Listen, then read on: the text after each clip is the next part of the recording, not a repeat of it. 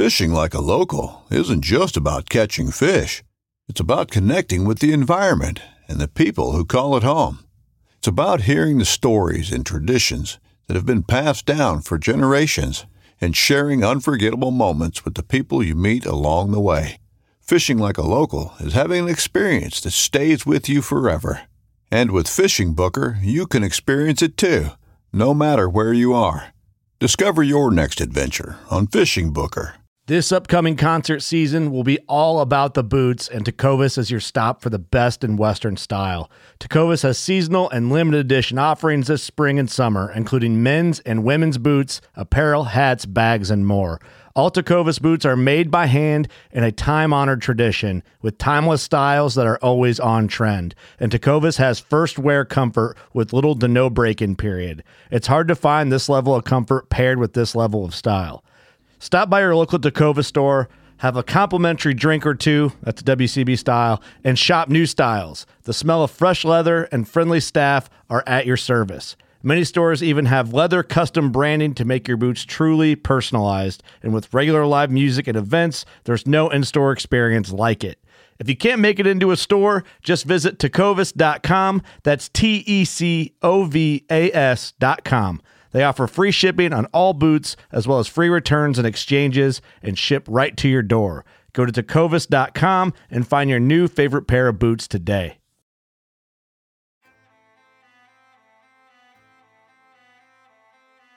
So there's a reason why I started Blood Origins. And that reason is simple. Is that I wanted to convey the truth about hunting. It brings awareness to non-hunters that it's more than just killing animals. How do I start it? Brittany. My name is... Does my hair look okay? It's fantastic. My name is Mike Axelrod. Start again. Yeah, I hated it too. Braxton, you said something in the car to me. You said that you were living on borrowed time. There's a perception around who hunters are, what we're supposed to be, and a feminist that works for a non-profit that is a hunter that has only eaten wild game for the last 20 years is likely not the thing that people think about when it comes to a hunter.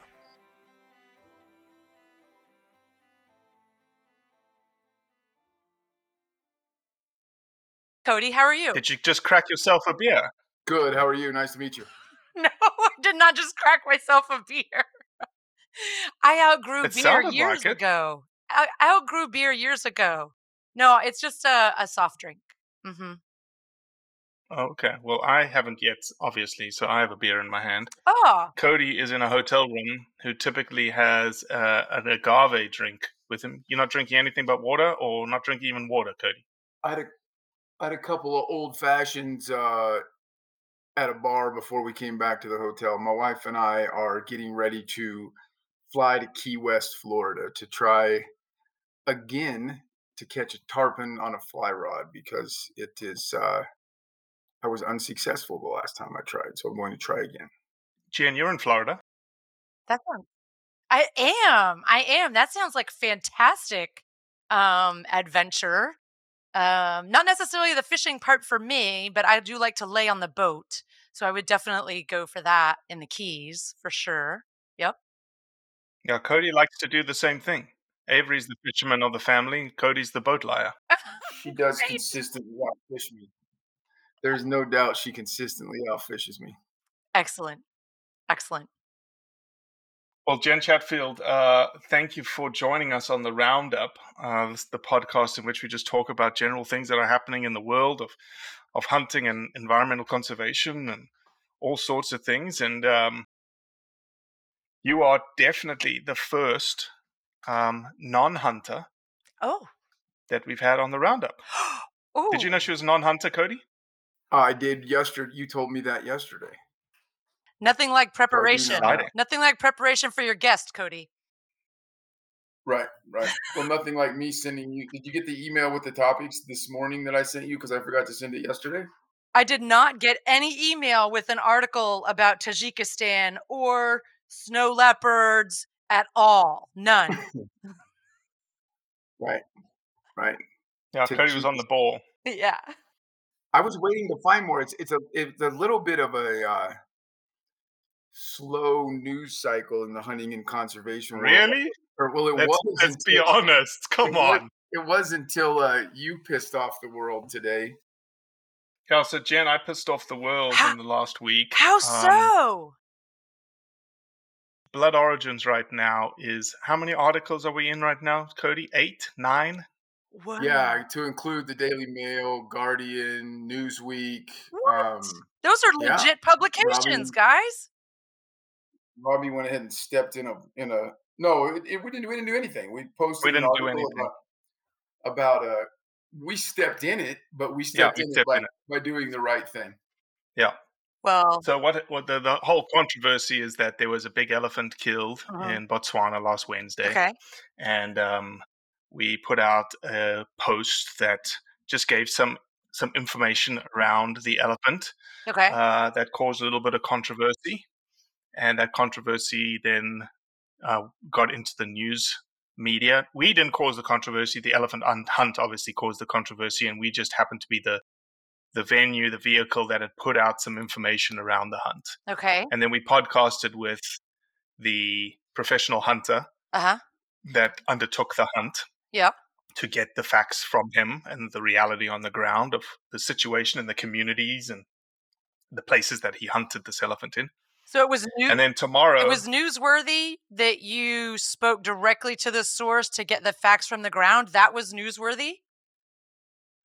Well, it wasn't. No, that wasn't newsworthy. What's newsworthy is that there was a big elephant killed. So something that was alive is now dead. News flash. What was newsworthy on our end of it? Here, I'll step into it a little bit. Yeah. Was we were the only ones that I can find, and it's kind of my job to find. We were the only ones who came out with any information about this and talked about the positives. I don't want to say that we weren't, not that we were necessarily even a pro hunting organization. We are, but I'm not saying that's relevant here. We talked about the positive aspects of the process, the legalities, the conservation, the community involvement of this elephant hunt. And I shouldn't say it like that. We were the first ones to the punch. So the Guardian, the Daily Mail, Newsweek used us as an example. Some of them, to their credit, reaching out to us and asking for more information and comment. I will say across the board, some of the most journalistic journalism I've seen in the articles that I've read, they're just kind of like, here's what happened, here's what the people against it said, here's what Blood Origins said. That most of the articles just went down that path and weren't as biased as sometimes articles can be. I'll stop there before I get me in trouble. Okay. So what was I think that's, what was the fluff about this one elephant? What made this elephant so special, or this hunt? I guess because he was a big tusker. Oh, okay. He had one tusk that was over 100 pounds, which makes him essentially iconic in that he is a rare elephant. Elephants that get over 100-pound tusks are rare. Like, you don't see very many of them. You get a lot of 80-pounders, you get a lot of 90-pounders. But 100-pound elephant, and here's a couple of misstated facts, or misstated information. Let me say misstated information. There's only one of the tusks was over 100 pounds. The other one was under 100. So they both weren't over 100. But that was the controversy, is that it was this rare animal, and even though the hunt is legal, the hunt happened in an elephant management block according to the elephant management plan of the country. Okay. The fact that it was, when they came up to the animal, a very old animal, probably 49, 50, maybe, nobody can really give an age, but it's probably based on the data that we can see either right at 50 or 50 to 55. So no longer contributing. He's well represented in the population, one would think.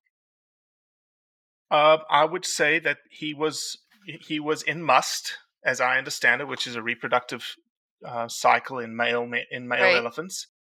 So he could breed. The question is, would he successfully? if given the opportunity? If given the opportunity, I think he would. But he is obviously going to be coming up against much younger bull elephants that are heavier, Yeah. have shorter, stabbier tusks, and the longer tusk that he has is really a disadvantage in the Right. fight against those younger bulls. Right. So I'm not saying that he probably was a magnificent elephant when he was 35 to 45 and breeding and putting his genes into the population with some pretty amazing 60-pound tusks. And as he got from 43 up to his age of about 52 or whatever it was, 49, whatever it was, that his tusks grew out and he aged out and he got kicked out of the herd because there was a much stronger younger bull that wanted breeding rights. I mean, that such is the nature of elephants, right? I mean, that's what happens. Yeah, there's a lot of conjecture here, right? Because I'm painting a scenario in which I have tried to gain the information based on the information that I know about the elephants, and a lot of people are in the other side of the boat with their own information saying the same thing. So Right. In my opinion, the answer to your question, Jen, is he was recognizable. Well, sure. You Yeah. know, that's the I don't know if someone had given him A name. a Cecil the Lion type Right. name. But he was, because of his tusks, because of his age, he was recognizable. So could have been recognizable. We have yet to see. That's the biggest piece here, is that where he was hunted, the block that he was hunted in is right next to a non-consumptive utilization And block, there's the rub. i.e. no hunting in There's the rub, right? And it has an ecotourism operation in it, citizen-run ecotourism operation on the Quando. It's about 40 kilometers from where this elephant lived, kind of deal. That's not a big distance from an elephant's perspective in terms of movement. Sure. Another study out of Kenya shows that elephants in must at that age bracket are moving 60, 70, 80 kilometers in their must cycle, though their core must area is about a 20 to 30 kilometer radius.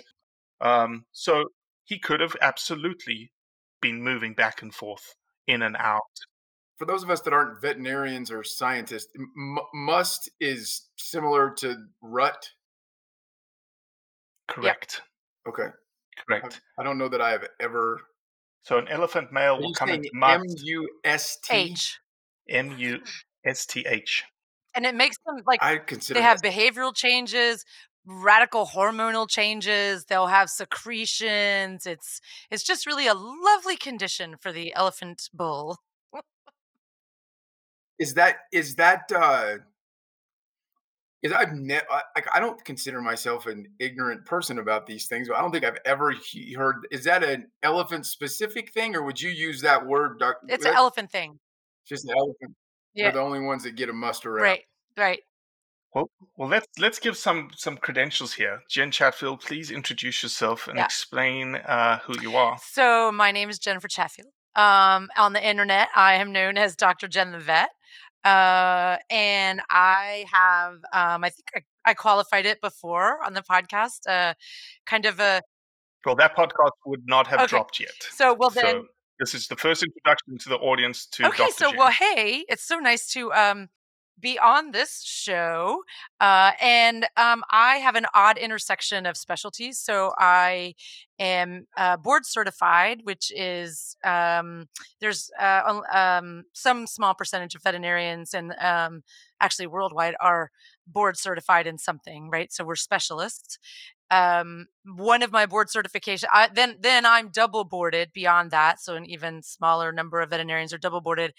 And my board certifications are in zoo and wildlife medicine. And there are about 200 or so-ish veterinarians worldwide that are board certified in zoo and wildlife medicine. So we call it the most difficult exam you've never heard of. And then my other boarded specialty is what is called preventive medicine, which used to be called the public health. So infectious diseases, toxins, biostatistics, that sort of thing. That's me. Awesome. So yeah, they going back to the topic that there wasn't much in the news cycle up until 24 hours ago is quite true. But we'll see what happens. It's probably going to die out in the next 24, 48 hours. But we've got some great podcasts coming out about tomorrow. Actually, it would have been last week. We had another podcast that came out that was the ecotourism side of the equation, which was I wanted to have a conversation with someone who was like, no, this was, to Cody's point, an iconic animal, a rare animal. It needed to stay on the landscape for the chance of someone seeing it and for the chance of it potentially breeding and putting more genes in the population. Yeah. Jen, I you did made a make face. a face. Yeah, because I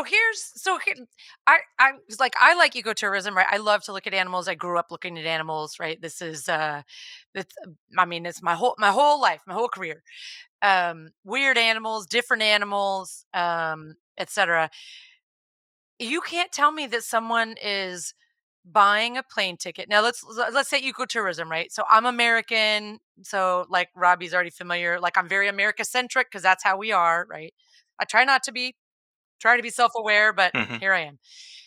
Like you can't tell me that you're going to find a substantial number of Americans who are going to say, I'm going to pay X dollars to go on a safari in Africa. But if I can see this elephant bull, I'm going to pay 10x to go do that. I just don't see that. But if you talk about hunting, right? Like this guy was killed by a hunter, then I think you will find hunters, and this is just conjecture because again, I'm not a hunter, but who'll say, I would like to go shoot blank and I'm willing to pay X. Oh my stars. But if I get a chance to take one that size, I'll pay 20x. Right?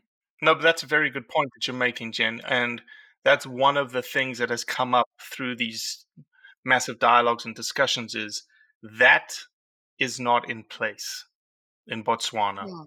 I.e., if you did come across that elephant and it was a big tusker, that government has something in place to say, if you want to take it, you can, but it's going to cost you an extra $30,000. You got to pay or $40,000 or $50,000. Pay for the privilege, right? Because it is a privilege. Pay for the value. That's one argument that's come up. But to your point, Jen, the number, if you assign X to the ecotourist, the data shows that the hunting side of it is about 71x per individual. Right. That the money put into the economy. Now, we're no.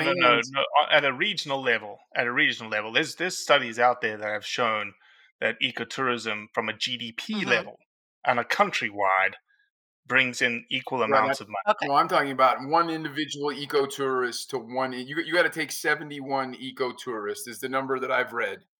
It's out in Namibia. Yeah. Yeah, that's the closest realm. Now that doesn't mean we're 100% in favor of ecotourism, but the fact of the matter is there's a lot of places that ecotourists aren't willing to go either, or ecotourist operators aren't willing to set up. This particular Botswana elephant example is not particularly one of them, because there is one 40 kilometers from where this elephant was taken. Yeah. But yeah, I don't like because it's this elephant argument. I think is so weak. If a person is opposed to elephant hunting, then I don't really be opposed to it. I try to present facts that it can be beneficial, but I don't. You have every right to be opposed to someone shooting an elephant. But when you get fired up on your high horse because of this one, that's the time. You can go to our Facebook right now, and there's people making comments that say, I can understand if you shoot younger bulls or females. There's a comment on our Facebook that says that right now, but why would you shoot this old guy? Right? That's just that's just as kind of naive as an argument as the Cecil the lion thing was. And again, I'm not saying if you're against lion hunting, that's a totally different thing than being just against shooting a lion whose name is Cecil, which is silly, and it's crazy how it takes these named or iconic or recognizable individuals for people to man their keyboards and start flailing away. Jen, to your point though, there are Hmm. elephants, and the guy told me the names. Yeah. I can't remember the names now. That are iconic. That people, I don't know if they'll pay 10x to see, but they certainly will go to these places Hmm. specifically for the opportunity to see this big tusker. There's one in Amboseli in Kenya. There's actually a group of them, group of big tuskers. I think his name's Bruce or Dennis or something. I Yeah. don't know. And then there's another one in Mana Pools in Zim that they found. And I asked the person, I said, so, those iconic elephants are well known because, um, But what? So, and I'm sorry, I'm interrupting you, but no, go ahead. but so, Interrupt so me. but I guess, You're the but I guest. guess my point is this, right? So, well known is a relative term, right? Um, so you're talking about something that's well known, and I mean, I'm poking a little bit of fun, but you can't remember his name, right? Like you can't. Okay. Um, Well, I can't because I'm not in that industry, right? I'm not. but I don't remember his name because there's a lot of science. There's a lot of. They've got GPS collars on them. They know where they go. The tourists know them. The tourists want to see them. The tourists call them But by did name. the tourists go there specifically because they heard of that one? Wait, no, so follow my allegory here, like my similar to, right? So for example, when I was growing up, uh one of the places, and like I'm gonna throw in another like charismatic species and everyone's head will explode, right? I'm not trying to eat this one, okay? I'm not trying to eat this. But when I was growing up, uh everyone wanted to go to see Shamu, right? Mm-hmm. I mean, even Mm-hmm. outside America, I'm pretty sure y'all heard of Shamu, right? That to me would be that is an iconic individual creature, right? Mm-hmm. Because you know him. You know him by name, you know exactly what he is, etc. Mm-hmm. You will go Mm-hmm. just to see Mm-hmm. Shamu. Because if you went to see Mm-hmm. the orca show at SeaWorld, but it didn't have Shamu in it, well, you didn't see Shamu. You saw Mm-hmm. some orcas. Mm-hmm. That level of sort of value add advertising as far as the draw for an individual animal, like a big tusker with a name, like that I don't see that. I don't for people because in order to be a draw, it has to be known to people outside that industry, right? Otherwise, you're just talking to your own people. So it would have to be known by people who don't even go do that, you know. Um, and Mm-hmm. I mean, you just don't see that happening. I think maybe it boils down to individual operators. Mhm. Like if Robbie's ecotourism outfit can't promise you that you're going to see Bruce the Yeah. elephant, but Cody's ecotourism operation can. That's a complete assumption on my part, but I agree with you. I don't know. I know of a lot of people that would like to go um, on an ecotourism safari of Africa. That's a Y cool y thing to do. absolutely. I don't think any of those people. The only named animal they could name out of Africa is Cecil the lion. They don't know about this specific elephant. Now, when they do the research, maybe um, Mm. I don't know. The Shamu example is a phenomenal example because what did SeaWorld do? They just started naming they had Shamu Junior, Shamu they just started naming everyone Shamu. Hey, if you've And branded it so if well, why change it? right, and Yeah. they did Yeah. phenomenally. And yeah, I don't have a lot of I try very hard, so not nearly as good at it as Robbie is to stay civil on the social media discussions, but I do have less patience for these warriors that jump in when there's this Right. one individual, completely legal, Mhm. government Mhm. sanctioned, ethical harvest, but it happened to be this one Right. elephant. I don't have a lot of respect for that stance. I'll respect your stance if you think it's mean to kill an elephant. That's an Sure. opinion that I can not Sure. get frustrated with, but not, oh my goodness, we got to This save element. this one. And that's what I think is interesting too, because a lot of folks will come out of the woodwork and say this and say, oh my God, they shouldn't have killed that one. Okay, so which one should they have killed? Oh, well, the answer from you is zero. Then you're not even expressing the correct position that you want to take, right? Like, Mhm. because if you're thinking that you should never kill any of them, then taking a position that they shouldn't have killed this one, well, that's, to me, that's neither interesting nor exciting, because it wouldn't matter. You could insert whatever elephant you wanted. You don't think they should have killed it, right? So why are you in this argument? You know? Mhm. So Well, we certainly like, the dialogue that has come from it and the discussion that's come from it, and we've had some really good ones.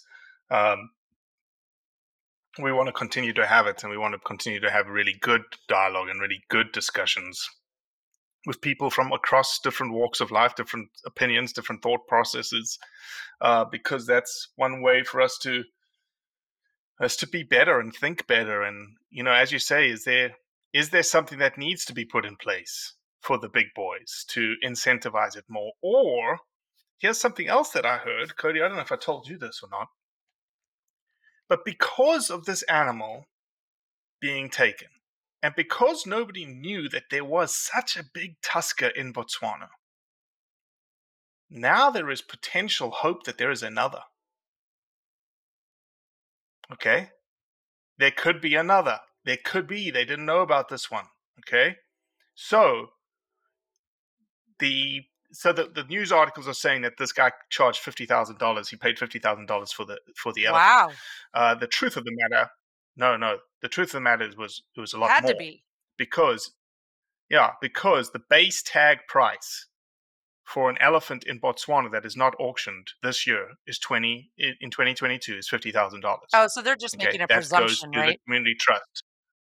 Yeah, there's $50,000 for the tag. It's $7,000 for the license that goes into the state Mm-hmm. government. $50,000 goes to the community Mm-hmm. trust. Last year, I believe it was $30,000. I could get these numbers mixed up, but they could be. I think it's a mixture of the two. But here's the thing that could happen: because there's this chance of killing a big elephant now, another big Mm-hmm. elephant. Government next year could say tags are $80,000 Exactly. now, $60,000 now. And now all of a sudden you got 400 tags times an additional $30,000. Mm-hmm. Quick math, it's about $8 million. And you know what else happens right now? If anyone is listening, or if any entrepreneurial folks in Botswana are there, you know what they're doing? You know what I would be doing if I had any land and any elephants on it? You know what I would be doing? I would be staking it out and protecting the crap out of those elephants so they could get bigger. Right? Instantly, I now have a new asset. Right? And so I would be wanting to make sure that those elephants got bigger because they're worth more money. It's definitely a benefit. Adding the more benefit you add to the elephant, the better it is for the elephant population. It's just like the white-tailed deer industry in the United States is in the billions of Right. dollars. We have white-tailed deer everywhere. And that prospect has been proven Mhm. over and over and over again, that the only way you keep them, and I've never laid blame on, if I'm a unwealthy small time farmer in Botswana, the elephant is my arch Right. enemy in survival. And if there's not going to be, if there's not going to be a legal method of giving some value to keep them alive, then all of a sudden poaching and an illegal method of making revenue off Right. them, it becomes a no-brainer for these folks. It doesn't make them bad No. people. It becomes their only option. Right. And yeah, we pound our heads on the wall a lot. And then I talked Robbie into letting me pound my head on the wall today again. And if you want I'm to, trying to talk you out of it. I know he Don't did. lie. He told me to not worry about it, but I think it's what we're supposed to do is try, and it's a futile effort sometimes. But if anyone's listening and wants to go to our Facebook page and scroll down to the post about the big tusked elephant in Botswana, you can see how truly. I mean, a lot of them go with the same route of they'd like to hunt us. There's a lot of them that would like to hunt us instead of us hunting the elephants, and And interesting enough, we weren't anywhere near the hunt yeah, or participating in the hunt yeah. or any of that kind of stuff. There's times Anyway, I'd like to take. Like, how much trouble would you get if I took them up on that? Be like, all right, let's give it a shot.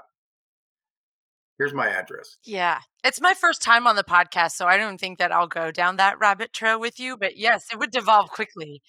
Um, but I think that you brought up kind of what the North American model, right, of conservation of native species with hunters, right? Like so duck stamps and duck hunters, saved the native ducks, the whitetail deer hunting, elk, and all mhm. this sort of thing, right?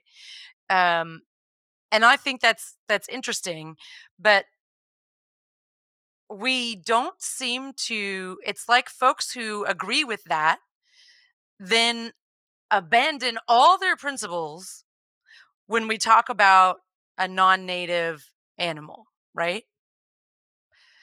Like some Mhm. people that are probably find themselves just like horrified by this elephant, fluff, um, probably are like avid whitetail deer hunters, because not every hunter is the same, right? And so Sure. um, I I find it very interesting because if you agree that there's value in that deer hunt, right? Because you're gonna eat it.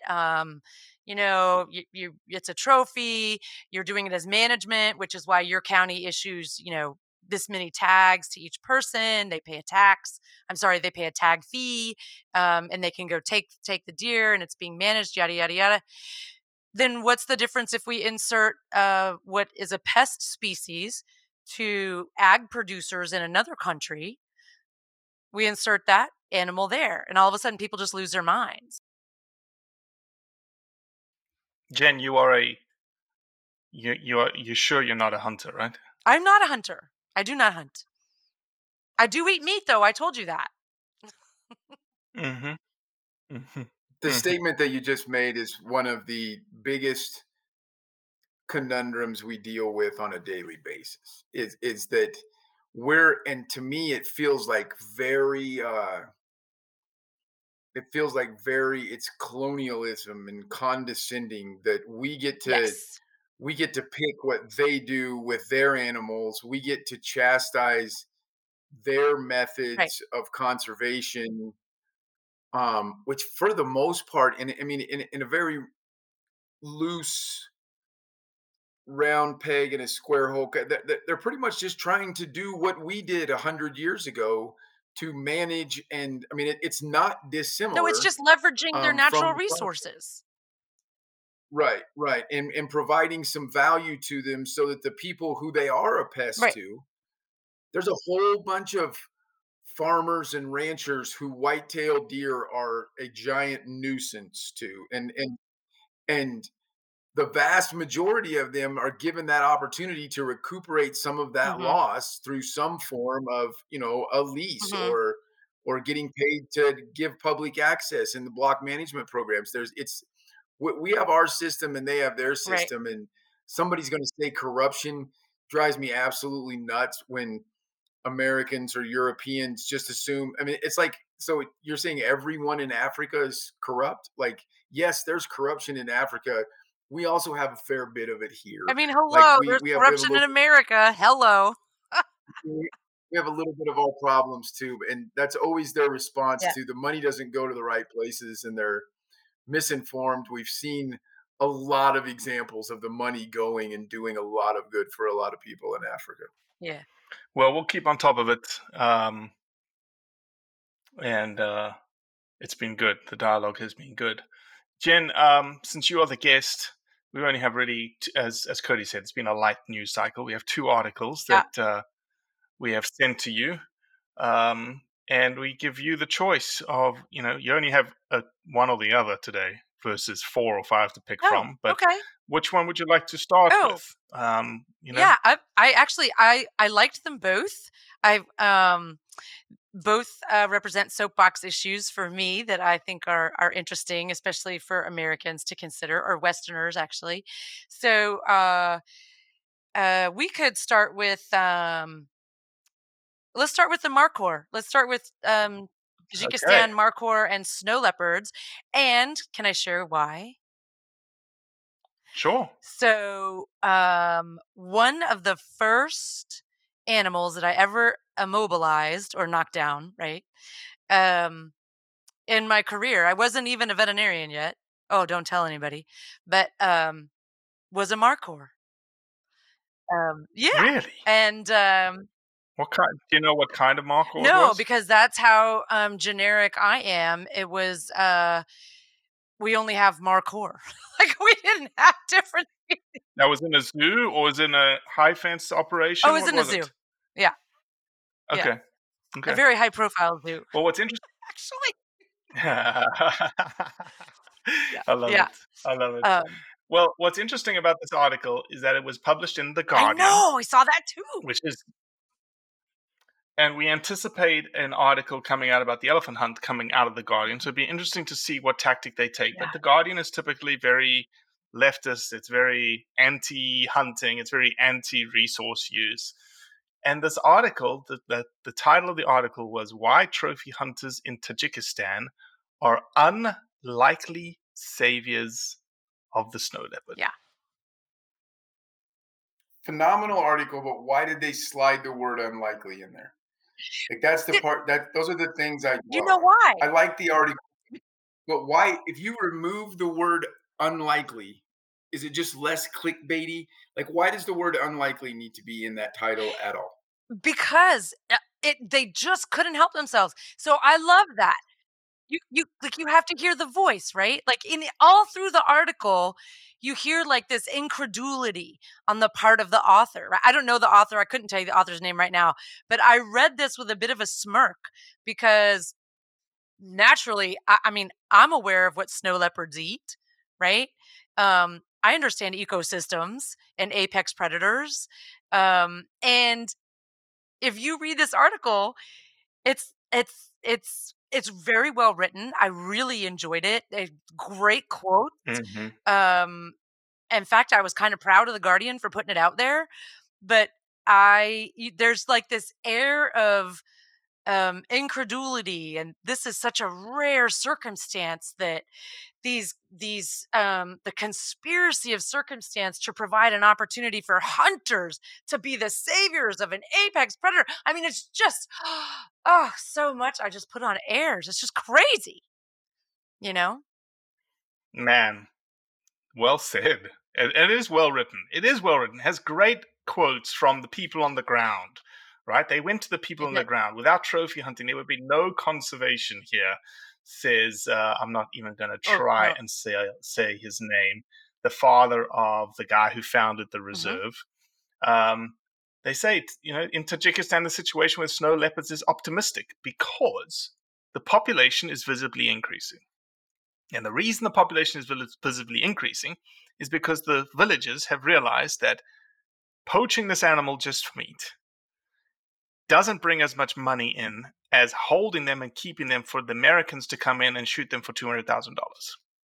And if listeners, if you guys have never seen a Markhor, you should. They are just wonderful. I call them fancy goats, but they are wonderful, beautiful, spectacular creatures. Really, really, really nice. I like them a lot. And I also like snow leopards quite a lot. Yeah, and then you've got the Marco Polo sheep in the same ecosystem being protected again because people value that sheep to be hunted, and they're willing to put, as you say, they're willing to put 10 times the amount of money forward to shoot this very iconic sheep on the landscape. And because of that, their populations are booming. And and what's more is that if people so snow leopard is of particular interest, right? So there's very few of them. They're like they have this like mystical sort of aura around them, right? Like this Asian cat. And so they come from I love Mhm. in the article how they call Tajikistan one of the stands, like they come from Mhm. these places. Um and they just look regal, right? But the captive population of snow leopards, which is equally small, okay? So, you have a genetic pool, right? When you talk about breeding in captivity, it's not even, I mean, it's like a puddle. It's like a very, very tiny puddle. There's all these huge problems with snow leopards that are being bred in captivity. So it's not like we have like this incredibly robust insurance policy of captive bred snow leopards. In case all of them die out in Tajikistan, we could just throw some more out there and they'll reproduce like cats. This is not the situation. So the fact that Mhm. they have what now appears to be, to some degree, at least a minimally self sustaining population of snow leopards provides opportunity for future growth that wouldn't even have been considered possible 10, 15 years ago because you couldn't Mhm. find one. Because of Yeah. hunting. Yeah. What I like about this article very much is that the guy that is pretty much like the other side of the coin, the nature Yes. conservation guy. His name is Khalid Karimov, the wildlife biologist and science advisor. Um, at the end of of the the article, he says, "I have many issues with Yep. trophy hunting," and I think that's the key, right? A lot of this boils down to the fact that people can't get over the fact that someone's Mm-hmm. motivation, same thing with this elephant, someone's motivation is to go to this place, spend all this money just to take that animal and put its horns on the wall. Mm-hmm. Okay. Now, that motivation may sicken people. It may be the most abhorrent thing that you can think of. Can't do anything about their motivation. But this article speaks, and this Khalid Karimov guy, speaks the same language as you. But he says, I have many issues with trophy hunting, but we don't have the luxury not to do it. And without this level of sustainable trophy hunting, our populations of ungulates and subsequently snow leopards would rapidly decrease. So it's what Cody and we talk about all the time. And maybe, Cody, we just need to have like a stock standard response when it comes to this, like, how dare he go and just grab this trophy? And you say, would you prefer to have someone just go in and take the trophy and know that you've got a sustainable wildlife population now for your kids and your grandkids to see one day? Or he doesn't do it or she doesn't do it and you have no wildlife? And like, I don't want to be Debbie Downer because this is an awesome article and that's why I put it on there. But it's also pisses me off, and it's because it's the Markhor. And this goes back to the point that I made before, and sometimes this happens, Jen, and Robbie yells at me that I dwell on a point, but it's because if you couldn't say like the circumstances are this exact circumstance is repeated in thousands of locations all over the Mm-hmm. earth. That trophy hunting does this good for conservation, Mm-hmm. Mm-hmm. right? But no, but This nobody's told the stories, Cody. Nobody's oh put our stuff out bullshit. there. Bullshit. Our entire Facebook feed is filled with people calling that story a lie. They're not going to call this one a lie because it's saving an animal they like and it's just a damn goat dying. And right, a And snow leopard is fuzzy. It's nice and fuzzy. right. They like the snow leopard. Somebody, even this conservation officer, the guy you just Right. quoted, Robbie, who doesn't like trophy hunting, he's like, hey, no shit. The Markhor hunting's helping the snow leopard. And they don't Right. care. that he said that. They care that they like the snow leopard and they don't give a shit about a goat.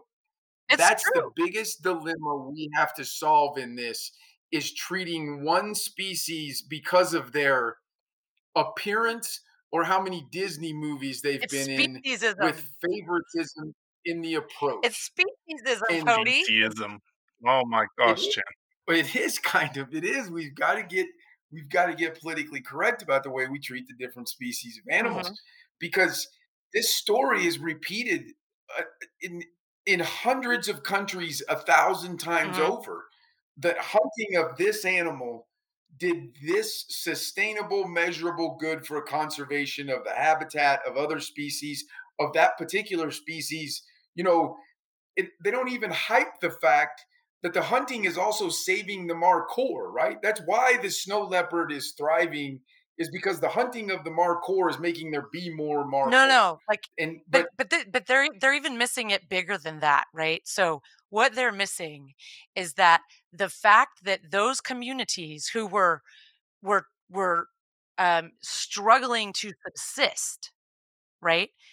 Those villages, those groups of people, that culture in Tajikistan was struggling just to survive until they figured out that they had a diamond there that they could get someone else to pay for. And so then they said, "Hey, stop stop just killing willy-nilly to feed your kids. Let's do this in an organized way. Let's manage our wildlife so that we have a sustainable population, so that we can continue to sell the big males to hunters." So they had to morph Hmm. their entire culture in order to do that. And you see that clearly demonstrated with that quote at the end of the article, right? That says, what are you gonna do? Right? That's basically the quality guy Exactly. is like, what are you gonna do? I gotta eat. And if the death of one old Markhor goat, one old man goat, can preserve that entire herd on the side of the cliff there, because that herd and its offspring are supporting these 4 snow leopards that now I can sell eco tours for people to come and see because you can actually find them. Now I'm making money coming and going, right? Hmm. oh, and by the way, they're slowing down on the actual poaching of the snow leopards as well, because that was just a revenue stream to feed their family, Right, and the trophy hunting creates another right. revenue stream. Like, I think so many people look at these poachers as, you need to be mad at the end person buying the thing in the poaching ring, because the guy on the ground doing the poaching is just trying to feed his family, and he's probably getting screwed in the damn transaction anyway. Should wait, but And should you? What? Why would we need to be mad? Why would it be obligatory that we're angry at the guy that's the end user in a poaching scenario? just the fact that they're buying, I'm talking about in a poaching of an, I'm completely against the poaching of endangered species. And Okay.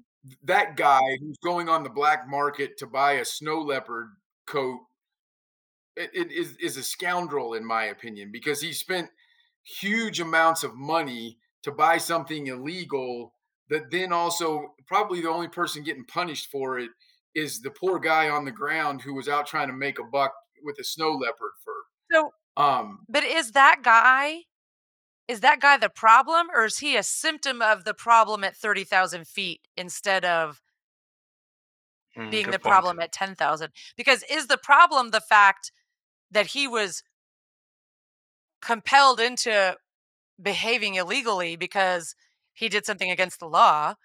Or is it the fact that the policy exists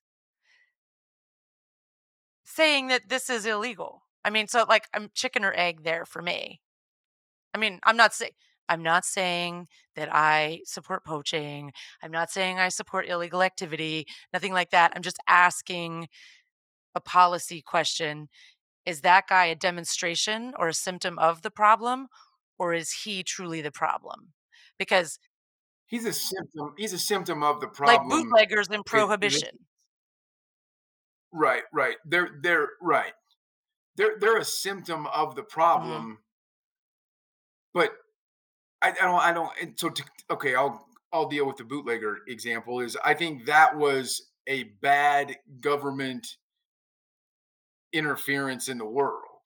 Do you not think? Do you think that snow leopards should be fair game right now for the hunting and fur trading industry? That's the part that, like, I agree with what you're Mhm. saying, except we're here. There's not It very many snow it's a leopards. it's a easy answer for me because it won't impact me because I am not gonna go hunt a snow leopard.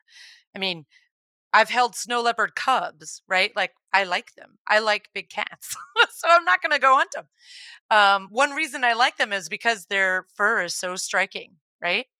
Um, and so that's not like a super fair question for me, but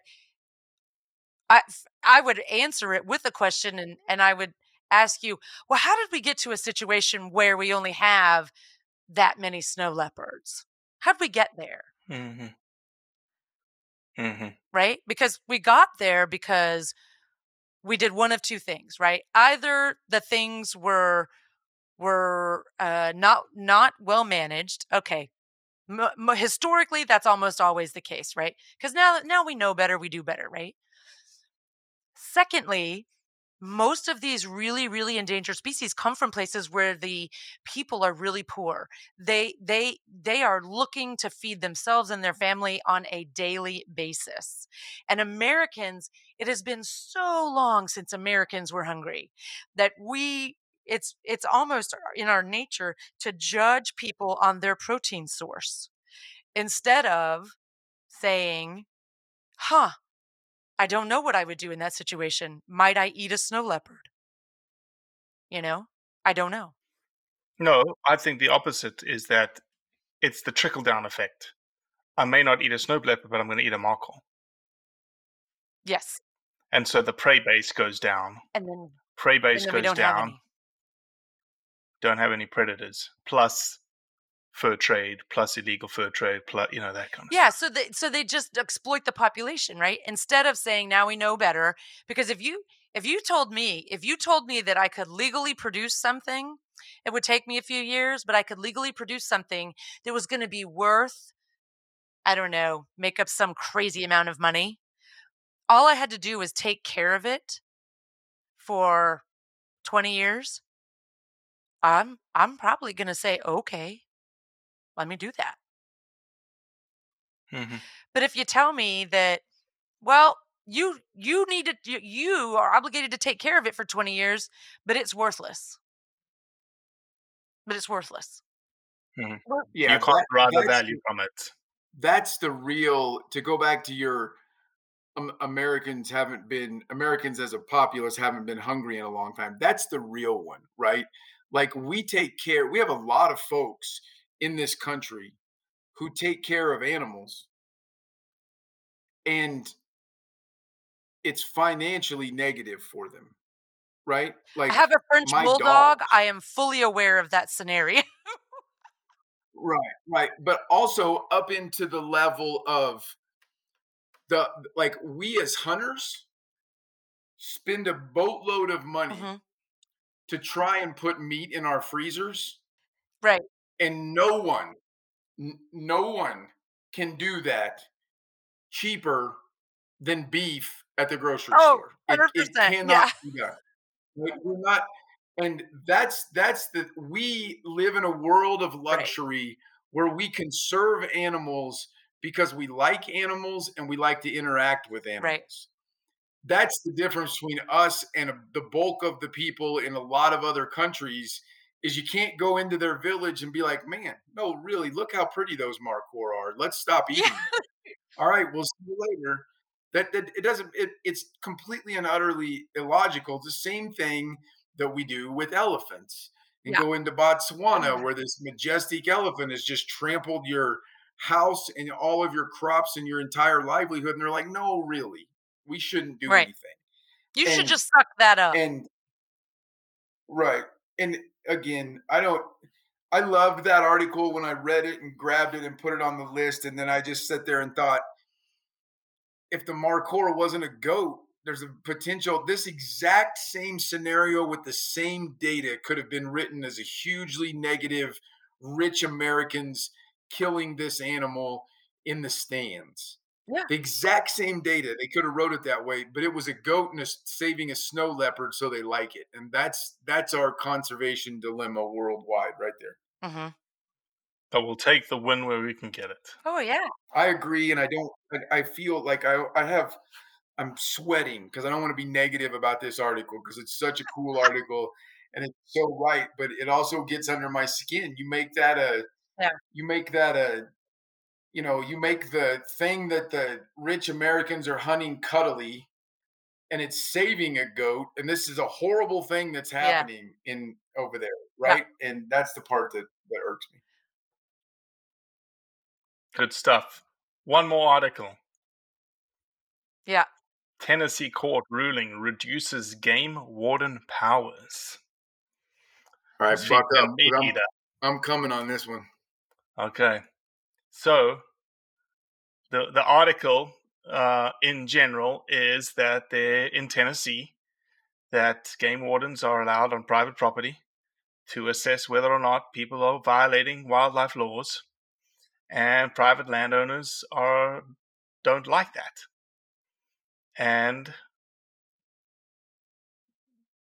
what was the outcome of the article, Cody? There was. Did it actually have a final outcome with the decision? I thought it was. Oh yeah, Go ahead, Jen. The landowners won. They Won. won. Specific landowners won. They won.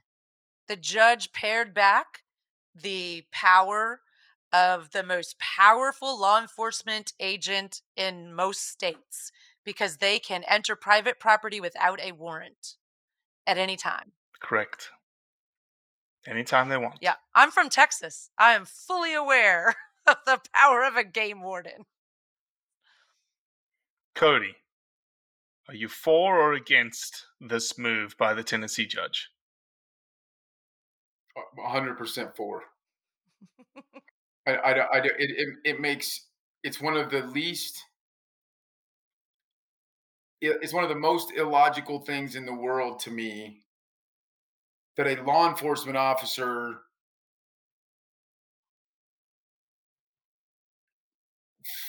and this is like a lot of like I'm really choosing my words because I think I'm going to sound counter conservation for a second, but it's not. They shouldn't be able to just walk onto someone's property when in any other instance a law enforcement officer can't, right? Like if a law enforcement officer thought that you were over there, doing something else criminal, not based on wildlife, they can't. They can't just walk on unless Correct. you can get into some. So you're not in favor of that person being able to do that? No, I'm not in favor of that, and I realize that. Well, you just contradicted me asking you whether you're in favor of this or not. No, I said I'm in favor of the Tennessee ruling. He's not in favor of someone being able to walk up onto your property and accuse you of something with no basis whatsoever. I'm also not accusing you. They think there's something, happening, and they go in, they check, and they say, well, it looks like something's happening, and we need to gather evidence. So why don't they walk up to you? Like, can I tell the local law enforcement in small town Mississippi that you're growing pot cocoa plants in your garage? I was going to go with pot, and then I didn't know what the Mississippi rules were, so I went with cocaine. You're growing cocaine in your garage, and he can just kick the garage door in? Right. No, he can't. We have a constitution. And I know that some dumbass is going to be like, "Oh, Cody's a poacher." I'm not. I'm as much against poaching and the illegal take of animals as I am against law enforcement's ability to violate my Fourth Amendment. And they were given the ability to violate the Fourth Amendment right then and there, and they still have it. I have our game warden, our guy is a door knocking asker, right? The only place he's going is up your driveway if he has an issue. And we'll leave when told. There's a ton of game wardens out there that respect privacy and don't overtake this. But it's absolutely crazy to me that doctrine existed. Mhm. While at the same time, I want game wardens to completely protect our wildlife and continue to do their job. But it's crazy to me that doctrine existed. Jen? Yeah, it's not crazy to me that it existed, because I grew up in Texas. I don't even remember how young I was. Like, I've always known that the game warden is the most powerful guy because he can come onto your property without permission at any time. No probable cause, no nothing. And there's not Zippo you can do about it. And I personally am not okay with that. Because and I don't understand. For me, conservation doesn't enter into it, right? Um, because it's a private property issue for me. I mean, conservation's interesting. Do I own the land? Do I own the land? Or do I not? Yeah. Because if I'm Yeah, you own. what's that? Yeah, you You do. saying I own it, right? Because if I'm farming it, okay, and I plant something where nothing I can't even think of something to plant that nothing wants to eat, but okay. Um and you think I'm planting that to bait, right? Because people sometimes would do that, right? They plant corn to bait deer. They'd plant whatever it is that doves would eat so that they could shoot doves. But you have to come through because in Texas this happens a lot. You got to come through this guy's land. There's 6 locks on the chain on the gate because 6 different property owners come through that easement, right? And then you got to go through 3 other gates that are locked to get to my land to know that. How did you know that? And in this article, listeners, you guys should go read the article. These cases are super interesting. This guy, not only did he cross an easement to get on to one of the defendants' pieces of property, and these weren't small, they were like 90 acres and 70 acres or something. He didn't see anything, but he was sure something was going on. He left cameras on their property. I'm Yeah. sorry, what? It's crazy. So It's crazy, and now it's even crazier. that's warrantless surveillance of private property. Are you kidding me right now? But now look, now I could layer in details on this story. And again, remember what I said earlier? How people don't realize they just abandon all their principles. I could layer in details of this story. I'd make them up, but I could layer them in there.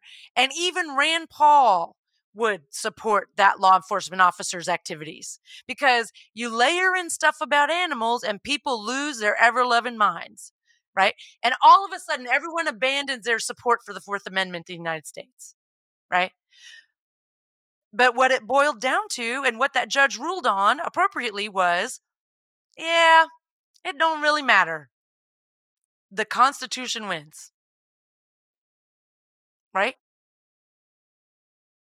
Which it should every time. There's no exceptions to that rule. And I know that, I mean, I think it's possible that you could say that our conservation efforts over the last 80 years in the United States would have been less successful if this doctrine didn't exist. More poachers probably got caught because game wardens had this all access pass, but that still doesn't give And justification. I'm not even willing to cede that argument, okay? Like, I'm not even willing to cede that argument to you that all that happened, or that like having all this in place, allowing these law enforcement officers to, they're good individuals, right? I'm not slandering them at all. They're good individuals. They are doing the job that we have hired them to do, okay?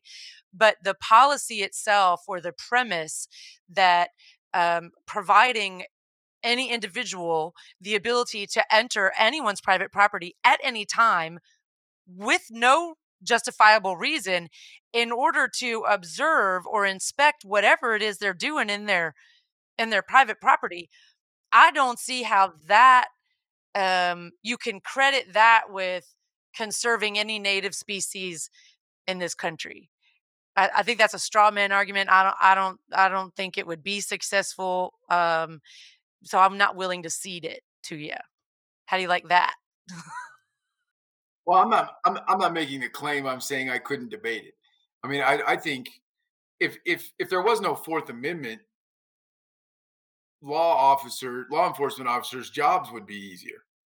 I mean, I think that's real, but that doesn't mean there shouldn't be a damn Fourth Amendment, and it doesn't mean that it shouldn't be respected. Right. If there was no Fourth Amendment, we would not be safe in our homes. Right, and there's kind of an argument to be made that a game warden could just end up in your damn bedroom, Well, no, they and not can't. get any trouble.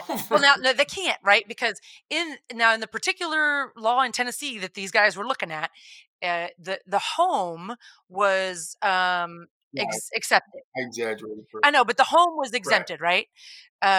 So they couldn't really come in your bedroom, right? I mean, I don't know if you live in your barn or not, but they couldn't really come in your bedroom. But what's interesting to me, and the eye that I read it with, has to do actually not just with the state law, and they brought it in a little bit with the one defendant because he was then accused of violating federal law because the game warden put up his little cameras and found some stuff and said, oh my gosh, well, I can't get him here, but I got a buddy over there that's a Fed. He brought in the U.S. Fish and Wildlife Service, right?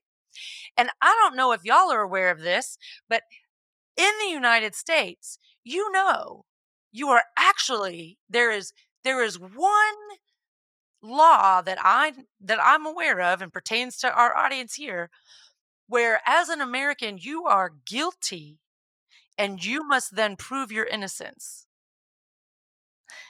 Anybody want to guess what it is? No. Go ahead. Well, the Endangered Species Act.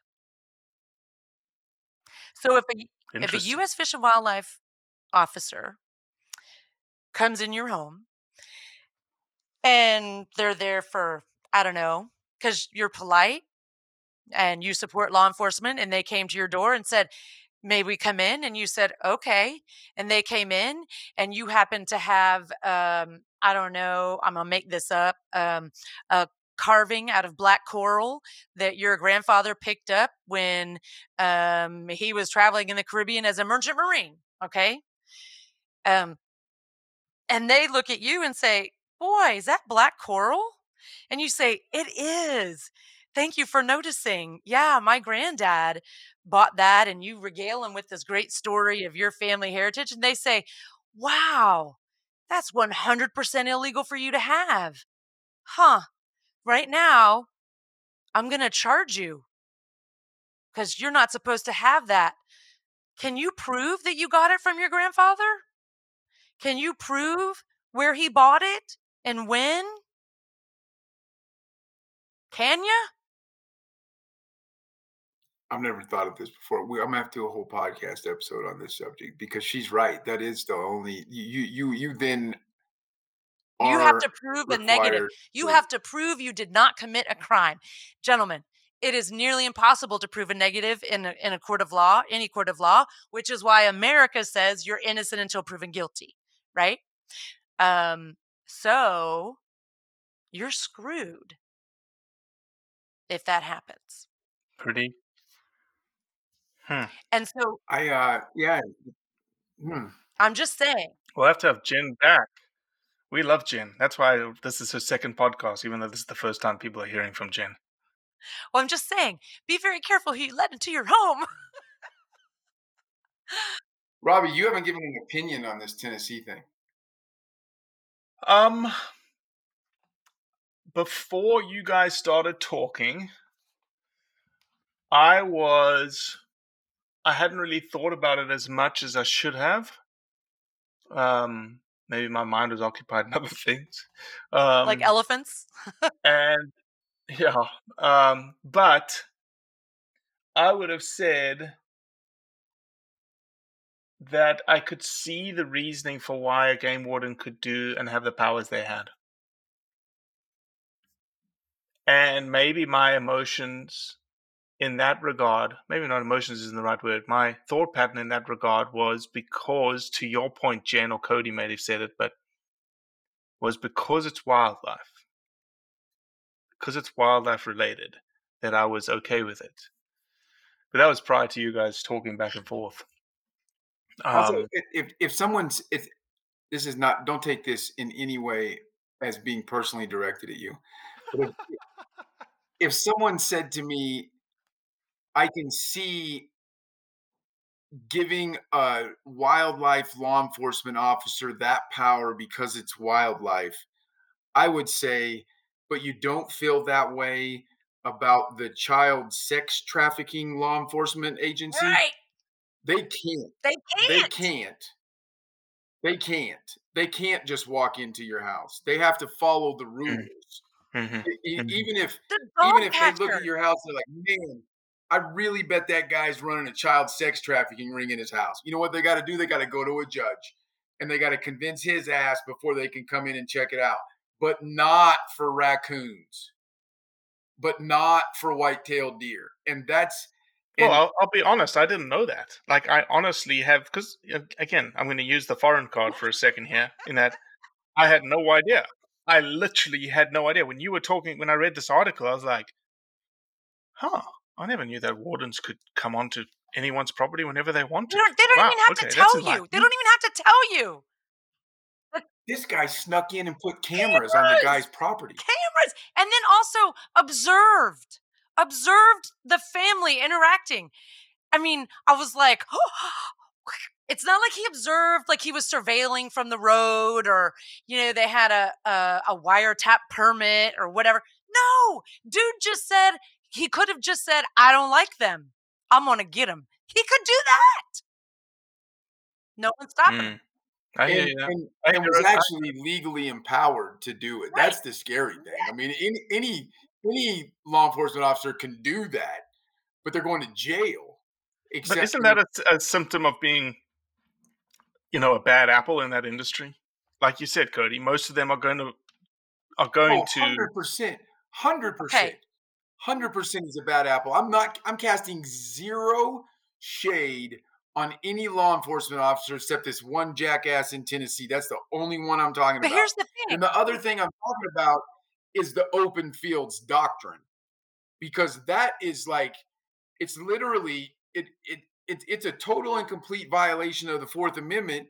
And we were okay with it for raccoons, but not for the homicide detective, not for the murder guy, but we are for animals. And I'm not downplaying the value of the job they do. And I mean, if it wasn't for game wardens, we wouldn't have this podcast. There wouldn't be hunting. There wouldn't. Someone would have found a way to abuse it to the point that we lost. Of course. If there wasn't. And I'm not throwing shade on them at all, but and there may be some of them that are pissed off because they see the value in the open. They see a value in the open fields doctrine, but to me, it's absolutely ludicrous that it existed. And it would honestly be a more valid argument to me if someone said, it's more valid to me to argue that every cop should be able to do it than just game wardens, right? Like, that's still a completely bunk argument. And, I literally would go to arms to protect the Fourth Amendment. But if that makes more sense, then you can't do it to protect humans, but rabbits, you can trust. You can violate the Fourth Amendment all you want for rabbits. But fellas, look. It doesn't make. But look, fellas, isn't this more of a another demonstration of kind of the marginalization of the other? Right. So if we said that all law enforcement officers would be able to enter your private property at any time with no cause necessary, right?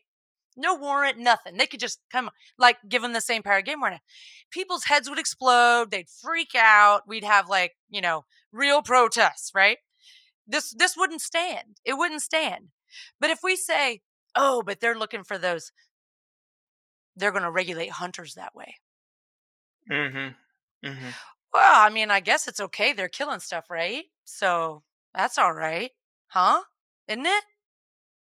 Yeah, it's a weird It's weird. dichotomy. It's weird. I'm just I'm not telling even you. sure this When you is when dichotomy correctly. when No, it's certainly enlightening, man. I had no.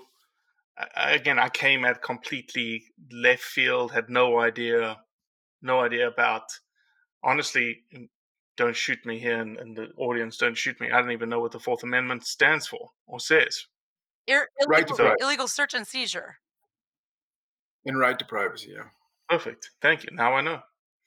I will say this: what I have loved the most about this podcast is that Jen interrupts Cody. I have to get wound up before I interrupt, and I try hard not to. But Jen is a talker like Cody, and I love it.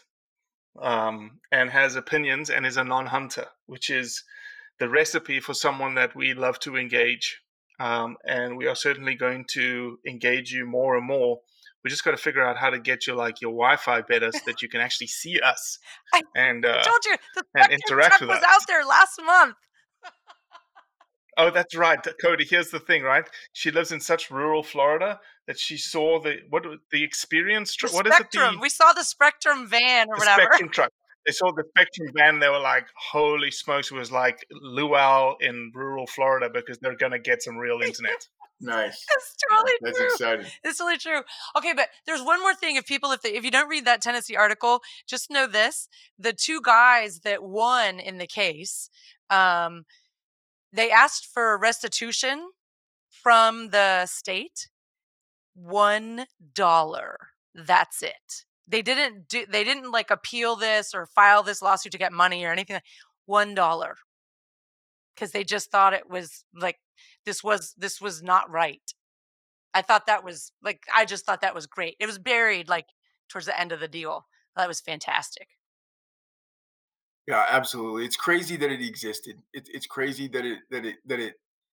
it's crazy that, like you said, if this had existed for regular cops protecting humans, we would have blown up about a year. I mean, like the freaking Revolutionary War, right? I mean, it would have never died the battle, and it would have gone to guns. It would have gone to guns, Mm-hmm. and but for animals, we were like, Yeah, okay. yeah. All right, guys. Jen, you've been amazing. Oh, Yeah, We didn't even get to any text messages. I know that we had a bunch of text messages come in, right? yeah, we did. We had a whole bunch, and we'll save them for next week because right now, Jen, Robbie's head is exploding because he really likes to stop at an hour, and we're at an hour 14. He also knows this is great discussion the last 14 minutes, so he doesn't want to stop it, but he's about to blow up because we're past an hour. well, you guys are awesome. I loved it. I thought that I was like, man, Cody did his research because he picked two articles that I could easily pontificate on.